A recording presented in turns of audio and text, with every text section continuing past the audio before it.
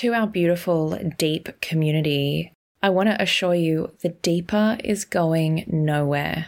And the same incredible content will be released every week, but now through Arise. It is going to be less trauma heavy and more inspirational, uplifting, but it will still challenge and push you to grow. For all your Deeper episodes, they are still available every fortnight. You can still get your Deep hit with the Deeper subscription. When you get to a certain age in care, people don't want to take care of you because you're not classified as cute. Sort of like you're not classified as moldable into that sort of their society, into their way of life. Welcome to The Deep. I'm Zoe Marshall. In my early 20s, a lot of traumatic things happened. And ever since then, I have had this fascination with people and their stories. This is The Deep. I met Charlie through work. He's outgoing, funny, warm and charming. Within the first 3 minutes of us meeting, he shared his story with me. What it was like being kicked out of home at 12 and growing up as a foster kid. Many homes, many families, but no real connection or love. Charlie believes it's important his story is heard, that these kids have a voice. Not once does his voice waver. He's strong, resilient, and a survivor. I can see what huge walls had to be created for this little boy to cope. Charlie will open your eyes to those kids deemed troubled. Content warning: if you're suffering or triggered by the themes of this podcast, help services are listed in the show notes. Charlie, you have survived the foster system. Thrived, actually, I would like to say. Can you talk to me about the early parts of your life, because you have a truly unique story? I grew up with my parents up until I was 12. Like the whole experience, it is very, very upsetting for people to hear. Like my parents were always fighting. I was always getting abused by my parents, both mentally and physically in the end. It was hard as a kid, like growing up and feeling that toxicity from especially my mother, because my dad, he was a beautiful guy and he loved me so much and it was amazing. He was my favourite person in the world. But with my mum, I always felt like there was this level of disgust towards me, that she never appreciated me. Did you feel that from a small child? From a small child, yeah. At what age do you remember feeling like this woman doesn't like me much? Ever since I can remember. I never understood why. I found out in later years as to why there might be a reasoning behind it. But you grew up little. I grew up little. Did you have brothers and sisters? Yeah. Yes, I have 2 older siblings and 2 younger siblings, so I'm actually the middle child. And you felt there was a difference in how she was to you and the other children without understanding? Without understanding. I was always made out to be a problem. Every fight that ever occurred in the house was obtaining me, like it was about me, between my parents, every fight. Every time there would be an argument between brothers and sisters, I would always get in trouble. I was like belted constantly as a kid and stuff, which is so upsetting. Like obviously I would never do that. But it was the most upsetting thing, like being just treated like you weren't a part of a family with all your brothers and sisters, like you're all related to them and stuff, but you're not one, like you're not a part of it, was always upsetting. I was always like made to feel like I'm less than as a human. Like even as a young child, I was never accepted for who I am, for the things that I liked. Like my mum never ever like hugged me. Like she never wanted to have that connection with me, which was upsetting as a kid.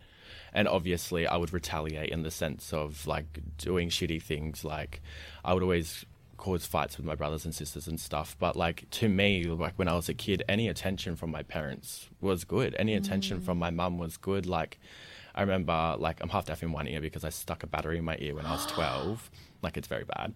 I stuck a battery in my ear when I was 12 because, obviously, if I can do something to get an attention from my parents, then I felt good, being noticed in the house, which was really upsetting as a kid. Like, if I think about it now, like, it probably is not the best childhood ever. Like, it's definitely not the worst in the world, but it's definitely not a great thing to grow up constantly wondering why you're so hated as a kid.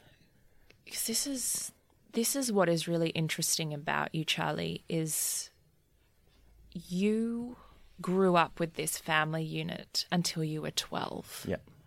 So I want to talk about from 0 to 12, what was that experience like for you, and what do you feel like your siblings felt in comparison to that? For me, like, obviously, like, in my childhood, there was, like, great moments. Like, there's obviously moments that I cherish and I will love, like, with my family, but there was always those deep moments that internally destroy you as a kid, which isn't a great thing to grow up. Like, all I can remember constantly is, like, always fighting, always never feeling loved in my whole household. My brothers and sisters, I know my younger sister, the one that's younger than me, but not the youngest. We had a great connection. Like, we always had a great connection. I unfortunately don't talk to her now. But we were always very tight. But my older brothers and sisters, they didn't like me at all. Like, my younger sister, they didn't like me. Like, my mum heavily influenced them to not like me, which is upsetting. So do you have an example of something that she may have said or had done that is an obvious act of you are different? Well, she would always call me like a rebirth Satan. Like, she honestly would call me like Satan.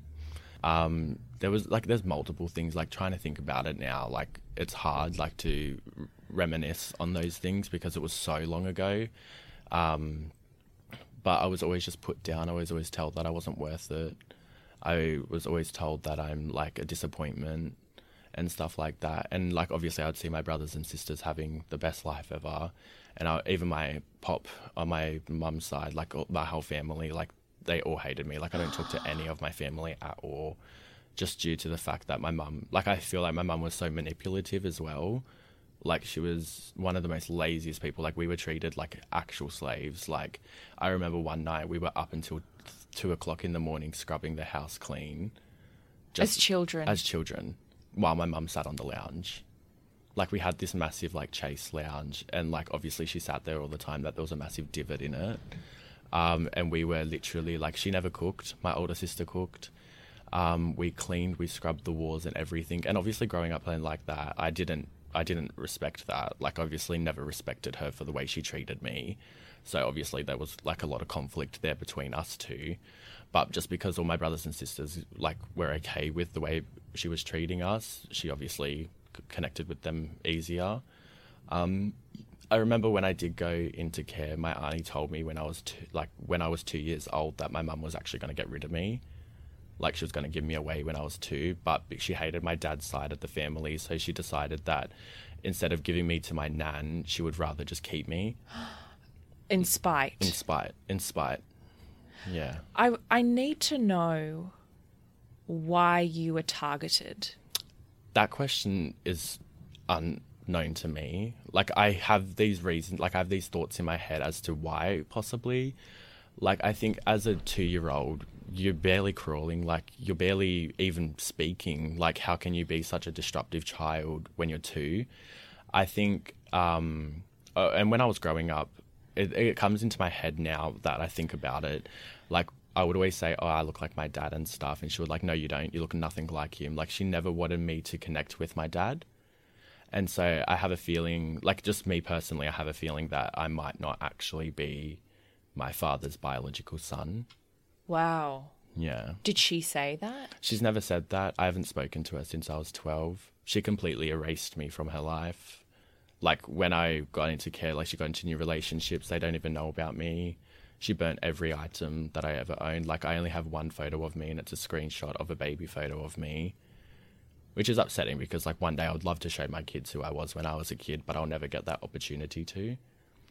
And I don't know, like, I just have that feeling, like, it's odd because, like, all my brothers and sisters were born in the same hospital.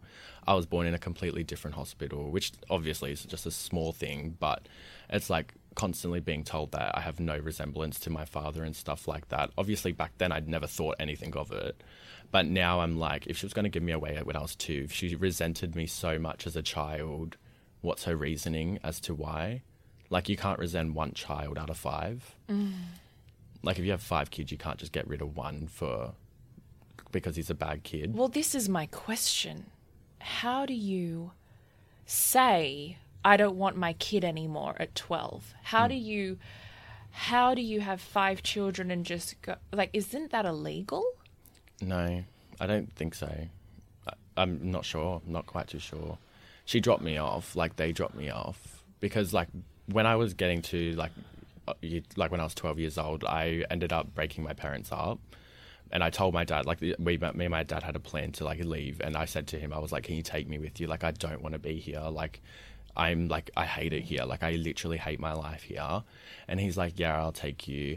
And then one day I came home from school and my mum started screaming at me. Like, I was in the kitchen. She started screaming at me. She grabbed a wooden spoon and started belting me with it. And I turned around and I, like, kicked her in the gut. Obviously, I shouldn't do that, but and then I ran. Like, I literally ran down the street and, like, I ran to someone's house and I just broke down. And I was like, help me. Like, I need, like, to get away. And these people took me into their family, like, into their house. And then my mum ended up, like, the police ended up coming and stuff. And then when I came back, they're like, my mum was like, I don't want him in my house. Like, I don't want anything to do with him. I don't want him to come into my house whatsoever. So my dad ended up having to get me because he left without taking me. And so I was sort of angry at him. I was like, why would you do that? Like, we had a plan that you were going to take me with you, but you left and you left me here to deal with this on my own, even though he knew how much I was hated in that family. And then we ended up living together in, like, a trailer park, like a caravan park sort of thing when I was a kid. And I got to that point where I was like, I don't want to go to school. Like, I don't want to do anything. Like, I was so emotionally distraught that I just stayed and watched TV all day. Like, I could probably recite the whole Channel 11 TV series of what times every show comes on. Like, Charmed came on at 12. Like, I knew that. But, like, I never did anything. I would leave the house a mess because I was just so broken as a kid. And I was like, I don't want to go to school. I ended up having, like, I think 2 terms missed of school. Like, I would call my dad and I'm like, I feel sick. And he would, like, might write me a letter. And then I'll just add, like, 4 more days onto that letter just so I could stay home. And then my mum and dad slowly started to get back together while we were staying in this caravan park. And I obviously didn't want that to happen. And then I remember I ended up having to move back into the house of where I grew up. And my mum always said that I had a problem. She's like, you have psychological problems and stuff. Like, I was diagnosed with ADHD when I was younger and I was on the meds for a little bit, but then they took me off it. But she ended up downloading this, like, thing on my, like, iPod, and, like, it would, like, hypnotize you while you were going to sleep sort of thing.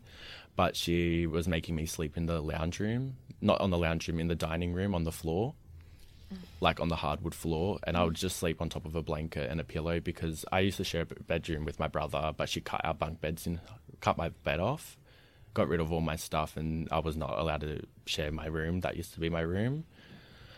And so I was sleeping on the floor for, like, 2 weeks as a kid, as 12 years old. And then my dad ended up going to work one day.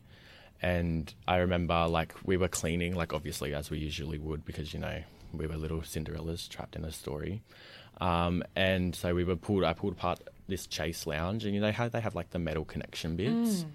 And we were vacuuming it, and I got distracted. Obviously, my ADHD came up, and I got distracted, and I was playing with this beach ball. My sister ended up coming running, and she's like, "No, that's mine." And I was like, "What?" Like, okay. And then she fell. Supposedly, everybody said that I tripped her, but I never touched her. She fell into the metal slat and, like, obviously hurt herself. And my mum came and started screaming at me, and then she's like, "If you ever do anything to one of my kids again, I'm going to get rid of you." But, like, referring to those kids as her own, like, I'm not one of them. And so I turned around and I smashed a massive hole in the wall, like, because obviously I didn't know, like, my own emotion. So I just smashed this massive hole into the wall, and then I ended up getting locked outside in the rain for 3 hours while my dad was at work. And I ended up, well, not 3 hours, because I ended up sneaking back in because they left the door unlocked. But I was just like, I think I got to that point where I was like, I was over it. I was, like, over all this shit that I had to go through. And I ended up standing in front of the hallway, like, after sneaking back in. And I was it makes me laugh because it's such a cunty thing to say. And I just turned around. I'm like, oh, oops, looks like someone forgot to lock a door like in front of everyone, even though I had been locked outside for causing so much drama. And I'm just like, here we go.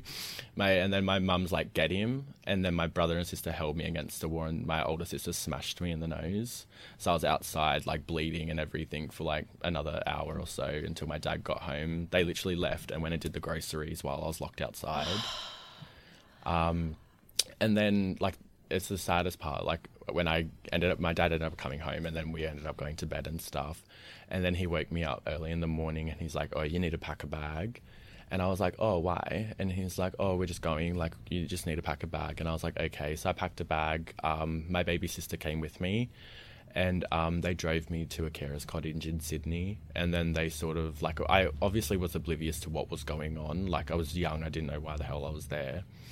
And they sat down and had like a meeting with my mum and then my dad, me, and like the people. We walked around and they were showing me around this place, and they showed me this room, and they're like, oh, this will be your room from now on and stuff. And obviously I'm still confused. Like, I know my mum said she'll get rid of me, but I didn't think she would take it so literally. And I remember they ended up signing me over to the carer's cottage where they took care of me. And when we were leaving, my little sister gave me this like Christmas bear that I gave her for Christmas once, and that broke me. Like, I was an emotional wreck because of that. And then I was saying goodbye to everyone. Like, I gave my sister a hug, my dad a hug, but my mum didn't even hug me. Like, never hugged me goodbye. And then I just spent the next few days, like the next few weeks, just in bed, just like broken because I didn't know what to do. Like, my family had abandoned me.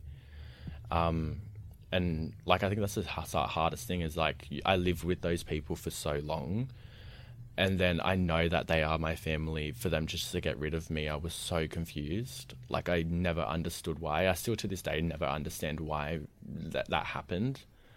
I ended up moving around a lot. Like, I moved to like Bathurst, to Ulladulla. Like, I moved around a lot, like 8 times from growing up. And the people that I would move in with, they would always say, oh, like, you're too, like, unbehaved and stuff. You're too much of an emotional wreck. But it's sort of like, if you think about it, when you're 12, you have an understanding of your family. You have an understanding of how life sort of works. So to be able, like, to go into somebody else's home and try and act like they're your family, it doesn't work. It doesn't make sense to you. So obviously you're going to do things that they don't understand, and you're going to be an emotional wreck and hide in your room for 2 weeks, and they won't understand why, because you've been ripped away from the people that you grew up with. And I ended up moving so many times and like lived with so many people.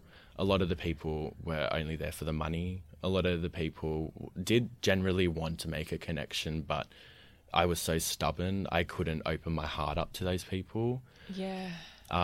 Which I still some days like find struggle with now, like being able to fully trust people and fully put myself out to people, because like I'm an outgoing person, like I'm an extrovert and stuff like that, but to be able to deep down be emotionally trust people is very hard for me. Can I ask about your dad? Yeah. Saw this behaviour throughout his child's life. Yeah. Did he question your mum? Did he stand up for you? No. Oh, he stood up for me. That's what most of those fights were about. But he never questioned my mum. My mum sort of like had him under whip sort of thing. Like, that's why I inevitably did get rid of me, because she was like, you can either have him or you can have your family. She gave an ultimatum to your dad about keeping me or having a whole family. Like, she was very narcissistic, very, like, everything she did was like, very malicious and stuff. Like, she controlled him. Like, she would never lay a finger on us, but she would get our dad to belt us. Really? Yeah, I was belted, I think one night I was belted up until, like, 1 a.m. And I would go to school and I would show there was reports and stuff, because I've, like, looked at my case file a little bit. I've never ordered it because I don't think I'd be okay reading it. But like, even the school made complaints to docs and stuff about us being belted and stuff. Do you mean on the body, on the face? I was belted on the ass. I belted on my hands. Forced to eat soap when I was a kid. We were always getting abused as children. Like all my brothers and sisters were as well. But I think once they got older, they stopped it. It was mainly me and my younger sister that got it the most. Like I remember nights where I couldn't even sit down in the bath because I was so heavily bruised because of it. Like there was so much that went on, and it's so like heartbreaking for people. But yeah, like even the teachers tried to help us, but obviously nothing got done about it. I remember my sister, like we were such troubled kids because of what we grew up in. Like I remember my sister took a knife to school.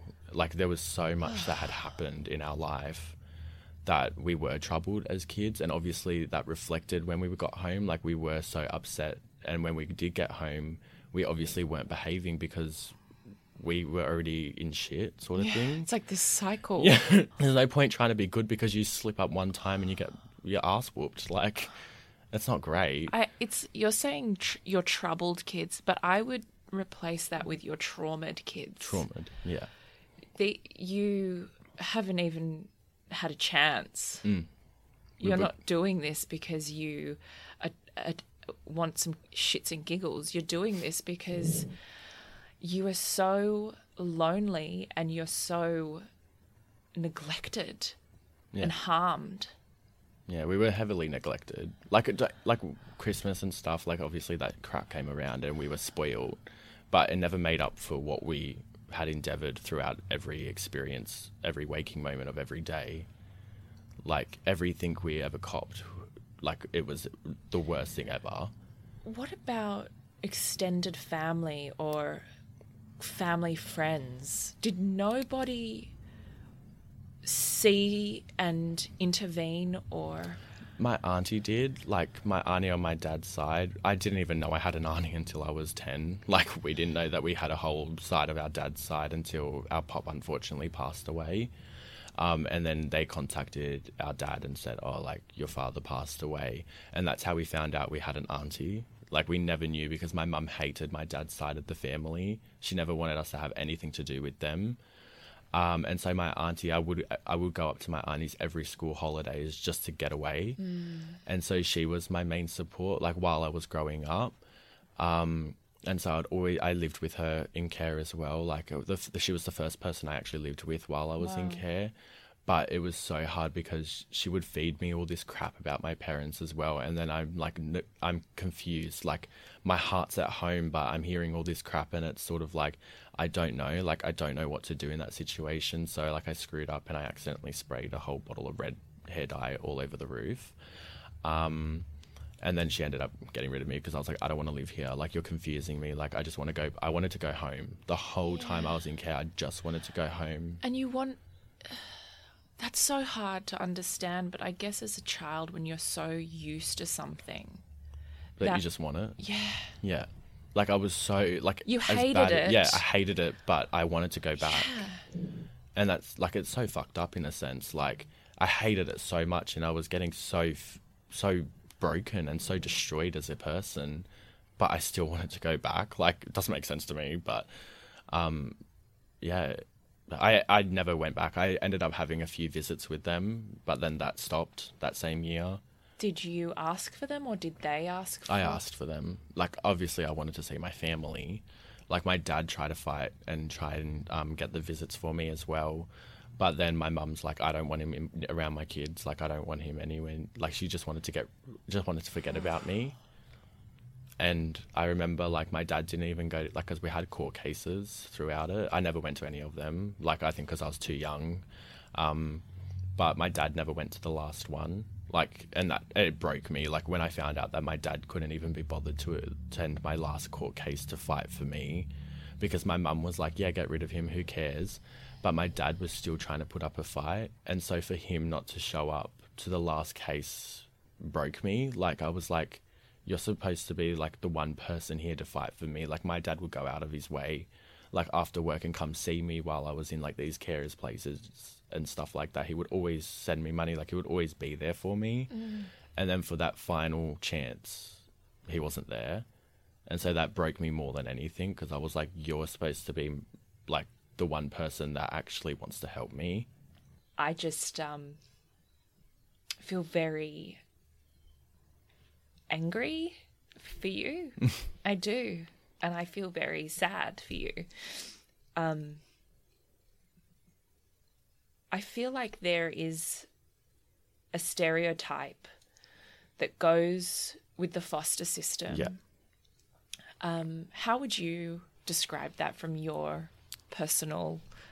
Well, there is, 100% there is. When you get to a certain age in care, people don't want to take care of you because you're not classified as cute. Sort of like you're not classified as moldable into that sort of their society, into their way of life. So they look at you as like a feral. And there are, like, don't get me wrong, there are a lot of troubled kids in the foster system, but I think they just haven't found that switch between doing better for themselves and then blaming everybody else for everything that happens. And I really hear that, because I'm assuming some of those children that are disruptive are dealing with similar traumas that you went through, and aren't managing them the way I would say I did, in a sense. Yeah, even though you believe that you had moments of flipping out or whatever naturally. For me, I go, oh, God, I get it. Like, of course they're not integrating normally, whatever that even means, because how? Yeah. How do you No go? one's there to show them. How? No one's there to teach them. And that's the unfortunate thing, is that they do mess up and then they get put into that stigma where they are ferals, which unhelpable or something. Yeah. And so then people don't want to take care of them, and then they get trapped in that system, and then the system breaks them continuously, where when they come out, they don't succeed. They don't show anything better for themselves. Yeah. Which is unfortunate. I want to talk on that point then about a system which is trying to save children, but a system that is sometimes failing children. I would say more so that not sometimes, they fail generally a lot. Like, my experience, not saying that it's the worst, but it's definitely not the best. Like, you get treated as a number, like, and these are kids. And that's the thing that I think they need to understand. Like, these are the kids that are going to set out generations for us, that are going to continue this world on when we're not here or when they're not there. And so for them to be treated as a number, they don't get respected either. Like, I know in my situation that my case file wasn't even filled out. Like, I've lost half my case file. So they're not there for those kids. And I think when you're a child, you need someone to be attentive to you. It's not saying that they need to be, like, tied down and be there 24/7, but you need to be able to rely on someone because you've lost those people that you were supposed to rely on. So, and I get it. I get that there's a lot of kids in the system, and I get that there are a lot of people that are trying to help, and case managers might have 6 kids at a time. But they still need to put their heart into it.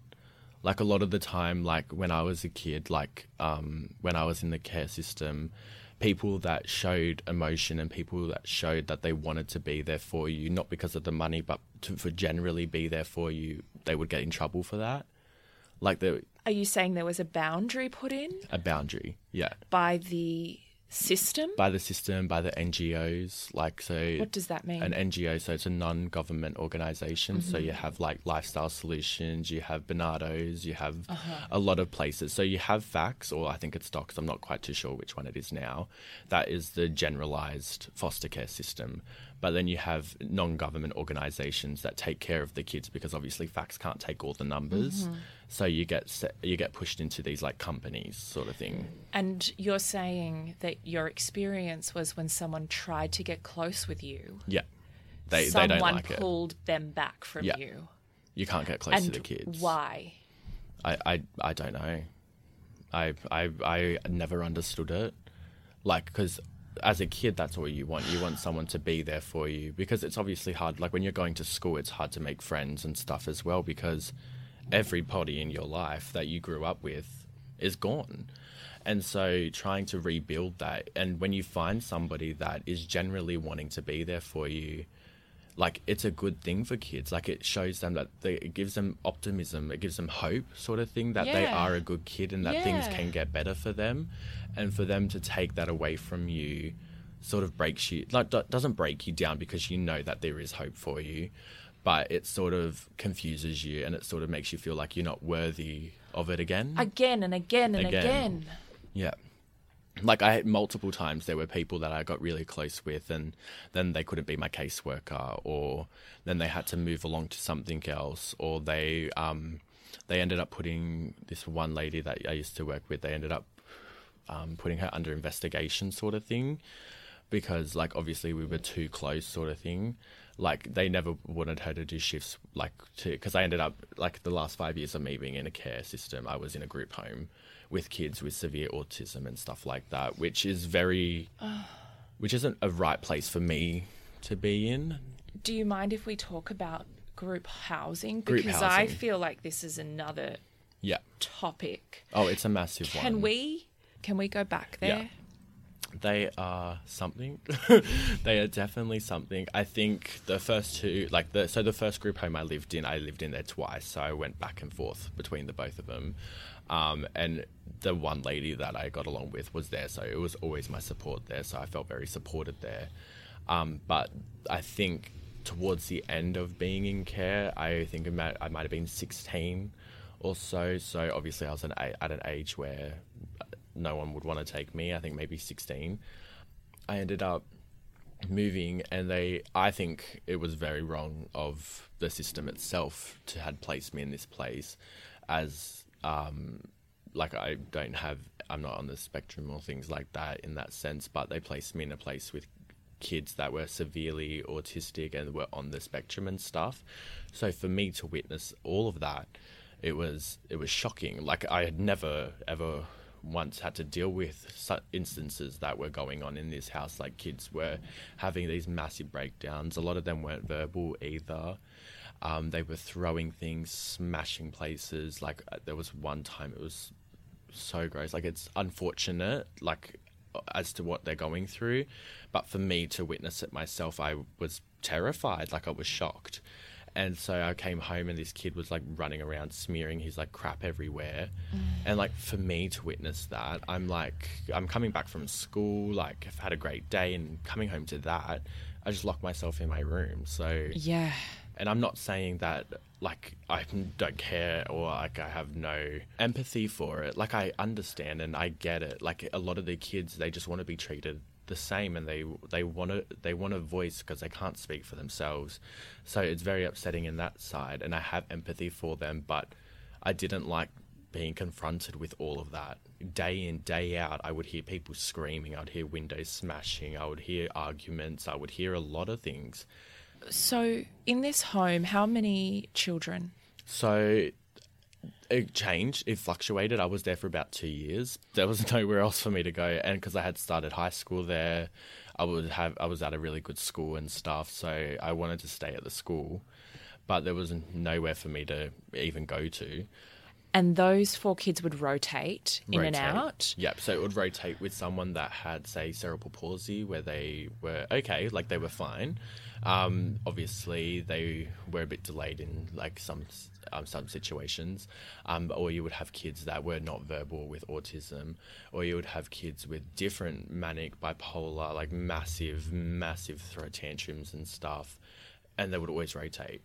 It would always rotate between behaviours and how severe or how easy they were to manage. So can we talk about the first home was with your aunt? Yeah. How long was that stay? I think, like, if I can try and think back, I think maybe 3 months, maybe 2 months even. Oh, it was quick. It was quick. And what happens, like, so you say I want to leave, or she says it's not working, and then what happens? I think they give you like a day time frame sort of thing, and then they sort of take you on to the next place. They have to sort of suss out a next place for you. A lot of the time, if it is a quick notice thing, they will put you into a group home. They'll put you into like a short stay home. Mm-hmm. What was next for you? I ended up going to a short stay home in Kellyville. Is that, sorry to interrupt, one family? No, so it's a group home. Okay, group home. So it's a group home, but they classify it as a short stay. Like you can only, I think the maximum there is you can stay there is for 8 weeks. And then you move on. Like in that 8 weeks, they try and find you somewhere. Like they put you, like they obviously contact families and stuff and try and put you through to them. From there, I think I went to it. Like I got extended. Like they extended me like to stay. Obviously, because I was an older kid in the system, it's a lot harder to find an older kid in the system, a foster family. Yeah, because you get to an age where, like, the stereotype comes in, and they think that if you're like 16, 15 in the foster care system and you haven't been living in somebody's home, then obviously you're troubled. And then I guess the case says he's moved and moved and moved. So then they make up stories about what that means, which makes you harder to place. Yeah.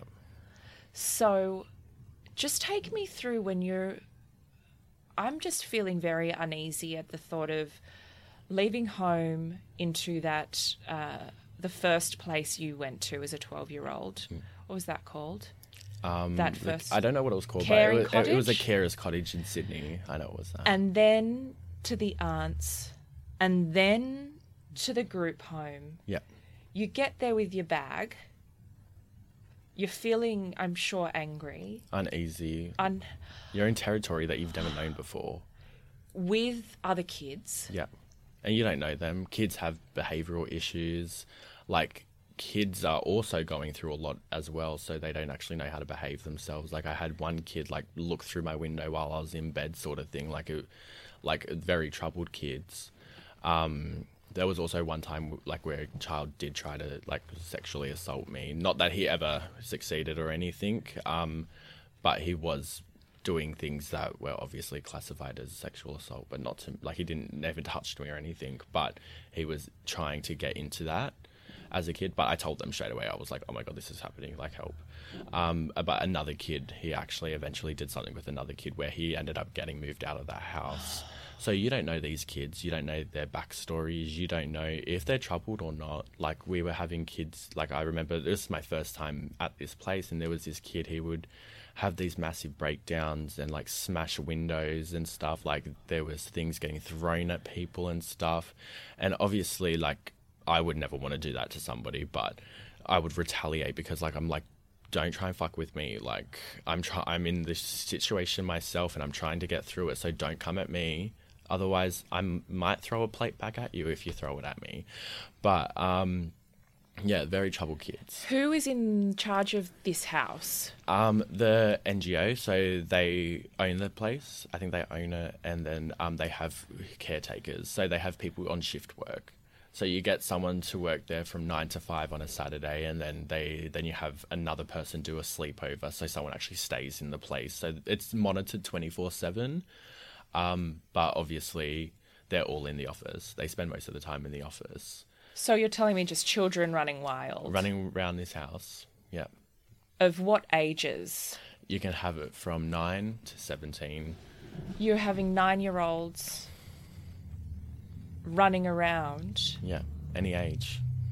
What if they're hungry? What if they need to be consoled? It depends on who's working. Like, because there was this beautiful lady, and, like, I still keep in contact every once in a while with her now. Like, she was so great. And that's, I think, in my situations, finding those people that were there to help me really helped me push past all that, what I was going through. And so, like, we would go on drives together. Like, she ended up getting in trouble because we're spending too much time together. And, like, they think that, like, it was sort of like a favoritism thing. Like, she would obviously decide to do things with me because we got along really well. But that was great for me because, like, it helped me not think about all the crap that I had just gone through. It sort of pushed me into, like, oh yeah, we can go to Luna Park, like, we'll do that, and not think about, oh yeah, I just get belted, like, we don't want to think about that. But or you get other care workers that are just there to sit in the office and not even talk to the kids. So these meals, who's preparing food? Who's getting you ready for school? Who's driving you to school? I didn't go to school for a long time. Like, a lot of year 7 and 8 I missed out on. Like, my education's very poor because of that, and that's why I've never ended up liking school. I ended up dropping out. But they transport the kids to and from school in the cars that they own. That's if the kids are actually attending a school, because a lot of the times when you're moving, there's no point putting you into a school in the same district, because you're just going to move anyway. But they cook the food. I mean, it's very easy food. They all get a set budget sort of thing on how much they can spend per week. Like, so they get, I think, maybe $100 per kid for food, which obviously is a lot, or maybe it's like 60 or something. It's a big number. Not that money actually, or not that all that money gets used. But then like they would do schemes as well to help like with kids, like give them pocket money and stuff, like if they behaved. A lot of the kids would abscond, so they would run around and then police would bring them back. Like a lot of them were troubled. And witnessing that, I was like, oh crap, like where the hell am I? Do you have a lock on your door? Yeah. So you're allowed some privacy? Yeah, you have a lock on your door. Okay, so let's move on from this group home to your next placement. Yeah, so I think from this place I moved to Windsor, and I lived with this family for about a year. She had, so in the care system, if you have your own biological children, you can't get kids that are older than them. Yeah, so you can only get kids that are younger than your own biological children. So this daughter was, I think, 19, so it was fine for anybody to actually move into that place. I moved there, and there was 2 guys there already, which I got along with. Like, I sort of see them as brothers as well. I talk to them every once in a while, we catch up. But when we were living there, it was sort of the same situation, though, like where I was living at my own biological parents, that we were treated as sort of house slaves again. Where she had maybe some good intentions, but a lot of it came with a paycheck. The more kids she had, the more money she got. How many foster children? She would have like maybe 4 at a time. And how many biological? 1. She only had one that lived in the house. She has 2 older kids that weren't living in the house, understood. But only 1 that was living in the house. But in that situation, she sort of made it feel like we weren't a part of the family as well. Like, obviously it was her biological daughter, and there's like, I understand that you have that connection there, but we were always treated like shit. Like we were always treated like shit in stuff that happened. She was like obviously favoritized because it's her daughter. Like, I understand that, but it's sort of like you can't treat the kids that you're taking into care different, like to your daughter. Like, you have to treat them equally. Like, if you're going to take on these kids, you can't show that there's a difference between the way you're treating everyone, biological or non-biological. Yeah.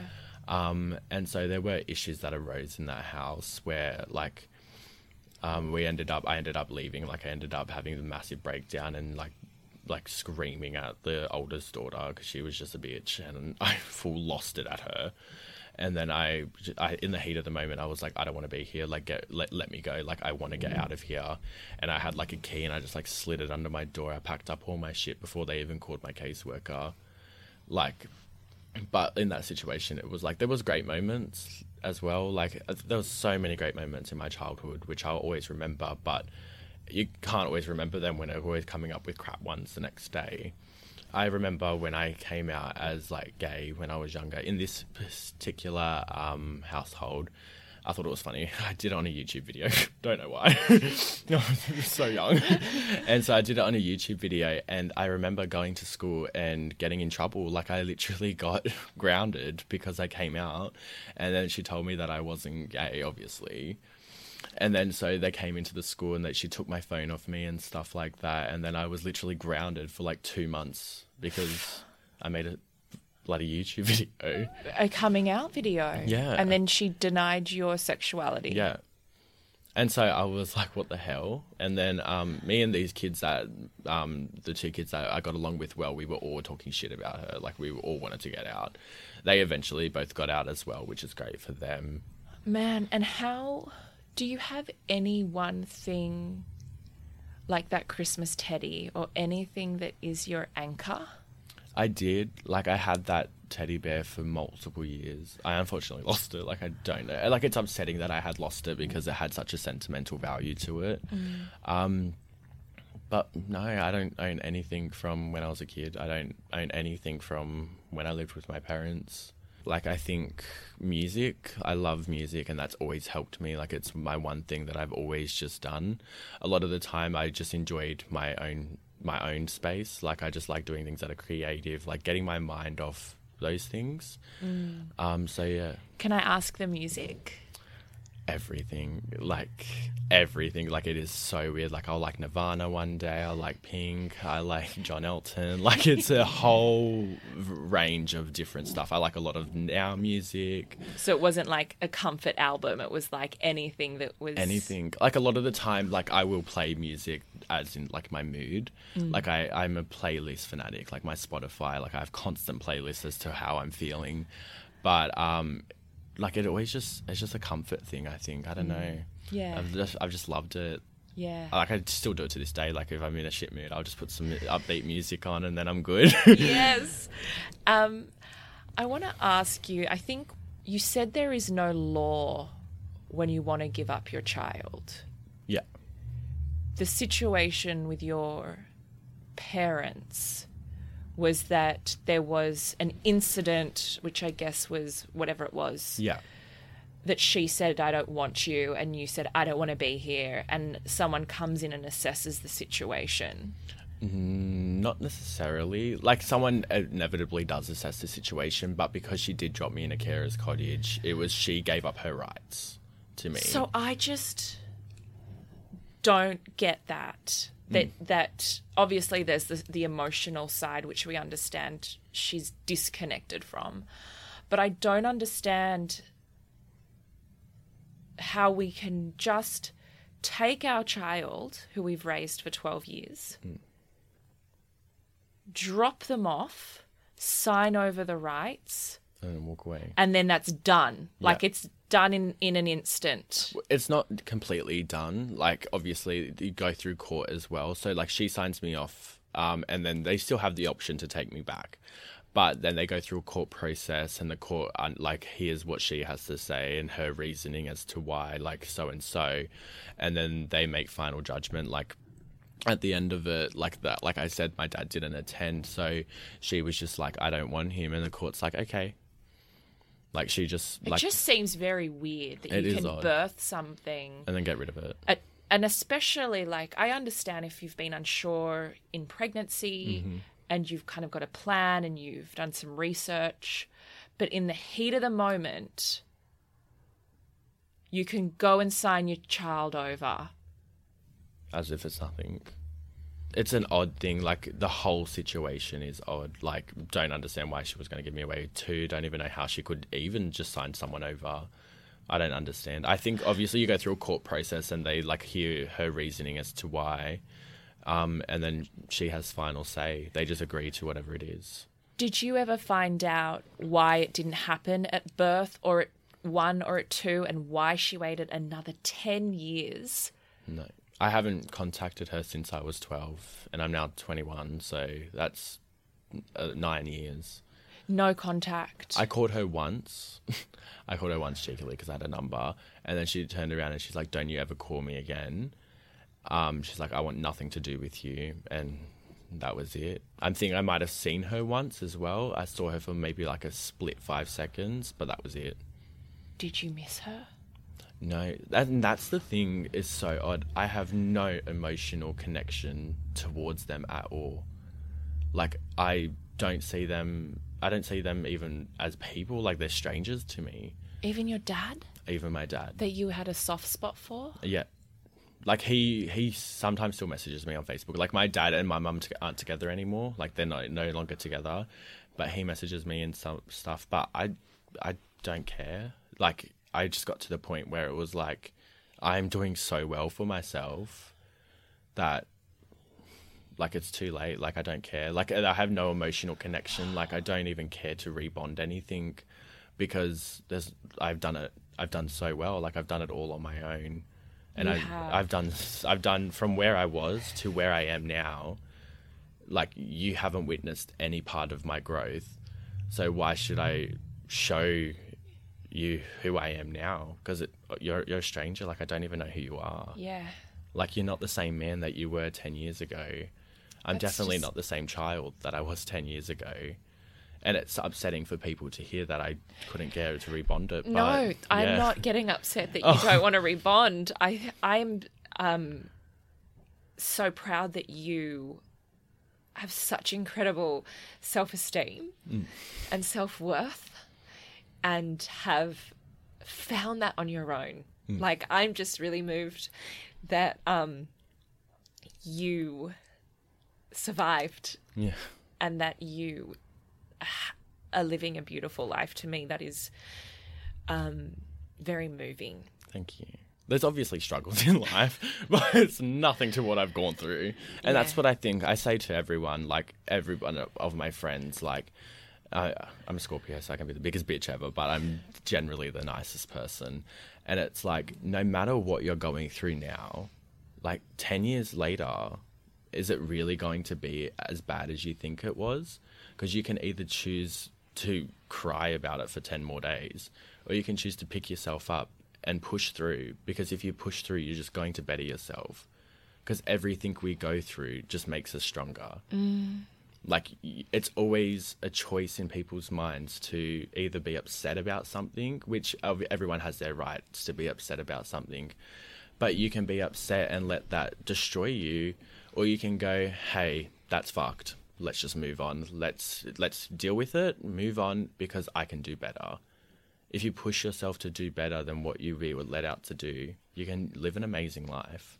Yeah, you are just, you are, I don't have words. I'm stuttering and stumbling like an idiot, but God, I would be very proud. Like, if, you know, my son ended up being like you. Thank you. With that kind of strength and resilience that is so beautiful. Is there anything positive, and there doesn't have to be, about the foster system? There is. I think obviously without all the crap things that have gone on, I think I would say those memories of those people that were there to help me, like finding those people really make it so much better for you. Like, when you find people that aren't there for the money, it makes it amazing for you, because you have someone to show you that there is hope. If you can't find it in yourself, there's that one person that can help push you through that. Like, I think, yeah, that's the only positive thing. Like, there's obviously crap things, and there's obviously great experiences, as if like Alice Springs and stuff, and a bloody computer and things as well. But for someone's emotional stability, I think that finding those people, it almost sounds like that those people could save lives. They can save children, but the opportunity for them to do it is so barricaded. Yeah, like, I get it, like, you can't have physical affection with kids and stuff, like, especially when they're in the care system and stuff like that.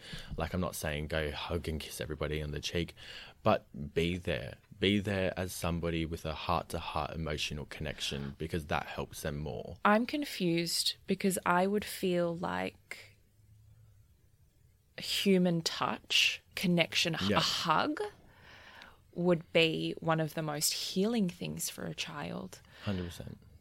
Are you saying that you weren't allowed to be hugged? You're not. Like, they're not really supposed to be hugging you at all. They're not even supposed to be touching you. It's sort of like, I don't know, a code of conduct or something. Are you saying you had very little? I mean, I personally did. Like, I personally did, and they obviously didn't know about it, and that's the reason why I was, like, favoured and stuff. But yeah, so I am blessed to have had a connection with multiple people throughout my experience, but it's frowned upon in a sense if they were to ever find out. You mentioned that you went to Alice Springs. Yeah. Was that something to do with your heritage, or? It was to do, because I'm Aboriginal. I didn't find that out until I was 13, but it was to sort of open me up to my Indigenous side, which I never knew about. So it was a great experience. Like, it's an eye-opening experience, I would say, because it is definitely not like Sydney. It is, it's very different. Like, the way they live life out there, like, and stuff like that. It was great. Like, the paintings were beautiful. Like, we did a lot of interesting activities, seeing all, like, the beautiful sculptures and, like, the land-made architecture sort of things, like with the massive not red buildings, like the red rocks and stuff. Like, it was a beautiful experience. How did you find out about your culture? My auntie told me when I was 13. On your dad's side? On my dad's side. Yes. She told me, she informed me, because it was actually my mum that's Indigenous, but she wanted nothing to do with the culture, so she actually hid it from us. So I didn't find out until I was 13 from my auntie. Wow. It's almost like you're going through a life learning who you are from other people almost at times. Learning a lot from other people, more than what I should probably learn from my parents. For people that are listening that have comfortable homes, home lives, and when they get sick or when COVID, I mean, you're obviously not there now. Yeah. But in these situations, not as drastic as COVID, but even if you're sick, who looks after you? You know, that kind of TLC that you need when you're feeling a bit sooky? Yeah. No one. You get some cold and flu tablets and some antibiotics and you literally Toughen push up. through. Yeah. And what about if you, like, okay, you want to go to a party, you're in your teens. How do you navigate that? Like, who sets the rules? They can't really tell me what to do. Like, at the end of the day, like, I make my own decision, and if I have to run it from the house and catch an Uber, I will. But a lot of the times I go with my friends. A lot of the times I spend majority of my time with my friends' families and stuff throughout high school. And are you allowed to sleep the night? I still did it, but at first I wasn't. I had to get approval, and I had to like send my friend's house details, and I had to contact them. Okay. It was a massive thing. But after a while, I think they just came used to the fact that I didn't want to be spending my time in that house, that they're just like, okay, we're just going to have to do it anyway. Right. Like, if that's what he wants, that's what he gets, sort of thing. How are you feeling? Are you like, I just want to be 18, I just want to get out? Yeah. I just wanted normalcy in my life. Not saying that those kids and stuff and everything that was going on isn't normal for them, but it definitely was not normal for me. Mm-hmm. It definitely wasn't something that I generally would want to wake up to, hearing windows being smashed. So I just wanted to get out. I could not wait until I was 18. So what happens the day you turn 18? You don't literally leave. Because I was still enrolled in school, I was still doing an education thing. They were still able to have me. But then I think I might have left maybe a month after.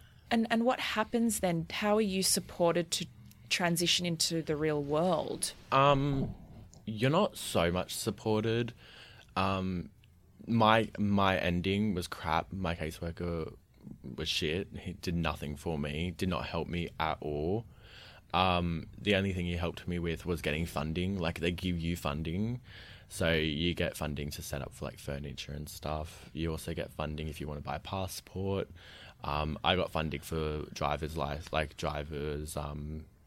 so I could get my driver's license and stuff. So you go through like this leaving case plan, so leaving care plan, and then you request like what you want. Right. And then they sort of put it through. Either you get approved for certain things and you get disapproved for some certain things, but inevitably you get majority of what you want. Where are you housed? You have to choose. Either you have to rent, like either you have to put in for your own rental, or if you have a family member, you can either live with them. So, but you have just come out of school. I'm assuming you don't have much money. How do you get rental assistance? I was very fortunate at the beginning, of leaving care. I dropped out of high school halfway through year 12. I only wanted to go the formal, but didn't even go. And then I studied beauty, so I got my qualification in that. And then I was actually very lucky that I was able to move in with my auntie in Ulladulla. Is this the same auntie? Same auntie. You went back and... I went back. And it was cool? It was good for a couple of months, but I think I lived there for 6 months. I was on Centrelink and I was jobless. And so one of my best friends, she would drive up all the time. Like, she drove up to Ulladulla and she'd drive me back like in one day, 3 hours, just to see me. I know. And so she drove me up, and then I was like, fuck, I'm going for a holiday. Like, I need to get away. Like, it was driving me insane. And then I ended up going back down to the Campbelltown, the area I was in. And I was just so sad. Like, I wanted a job. Like, I didn't want to be jobless. I wanted to be doing something with my life. I was so bored. And I ended up getting this job. And I contacted my auntie, like, within the week that I was there. I didn't go down to find a job or anything, but I ended up just getting one while I was down. So where do you go? You get this job. Yeah, I ended up moving in with my best friend and her family. So you get an opportunity to start fresh. Yeah. Tell me about that. It's been great. I'm still doing the same career. Like, it's one of the best careers I've ever done. Like, I've worked myself up the rank. Like, I started in Campbelltown, and then I went to another place, and now I'm like one of the best. You're at the best in the industry in Australia. The best. The best. So it's pretty. I mean, congratulations. Yeah, I started with nothing, literally nothing, and I've gotten myself here. Like, I live around the corner from work. Like, I live in a beautiful terrace building and stuff. Like, I've worked really hard. And that's what I say to everybody. I'm like, my biggest thing in life is my work. Like, my job is my life. And if I don't have a job, I don't have anything. I obviously have things, and it's very... But that's my biggest thing. Like, I push to make sure that I am doing the best possible thing I can do. So we need to just say, watch this space, because Charlie is coming. Charlie's rising. Our final question of the podcast is, who are you when no one's watching? I'm a psycho, honestly. I don't know. I'm just wild. I just love life. Like, I think I'm just happy. I'm happy with how far I've come, with everything I've done. And I don't know, I'm crazy. I'm a bitch. Resting bitch face 24/7. But I'm also lovable. And I'm just comfortable. I'm comfortable in my own skin, but I'm comfortable with where I've gotten. Oh, you are so lovable. Thank you. You are so damn lovable. Thank you so much. Thank you for having me. You've got me speechless. Thank you. I hope you enjoyed this week's episode of The Deep. If it's left you with any burning questions for me or our guests, please hit us up by direct message on Instagram at What's the Deep.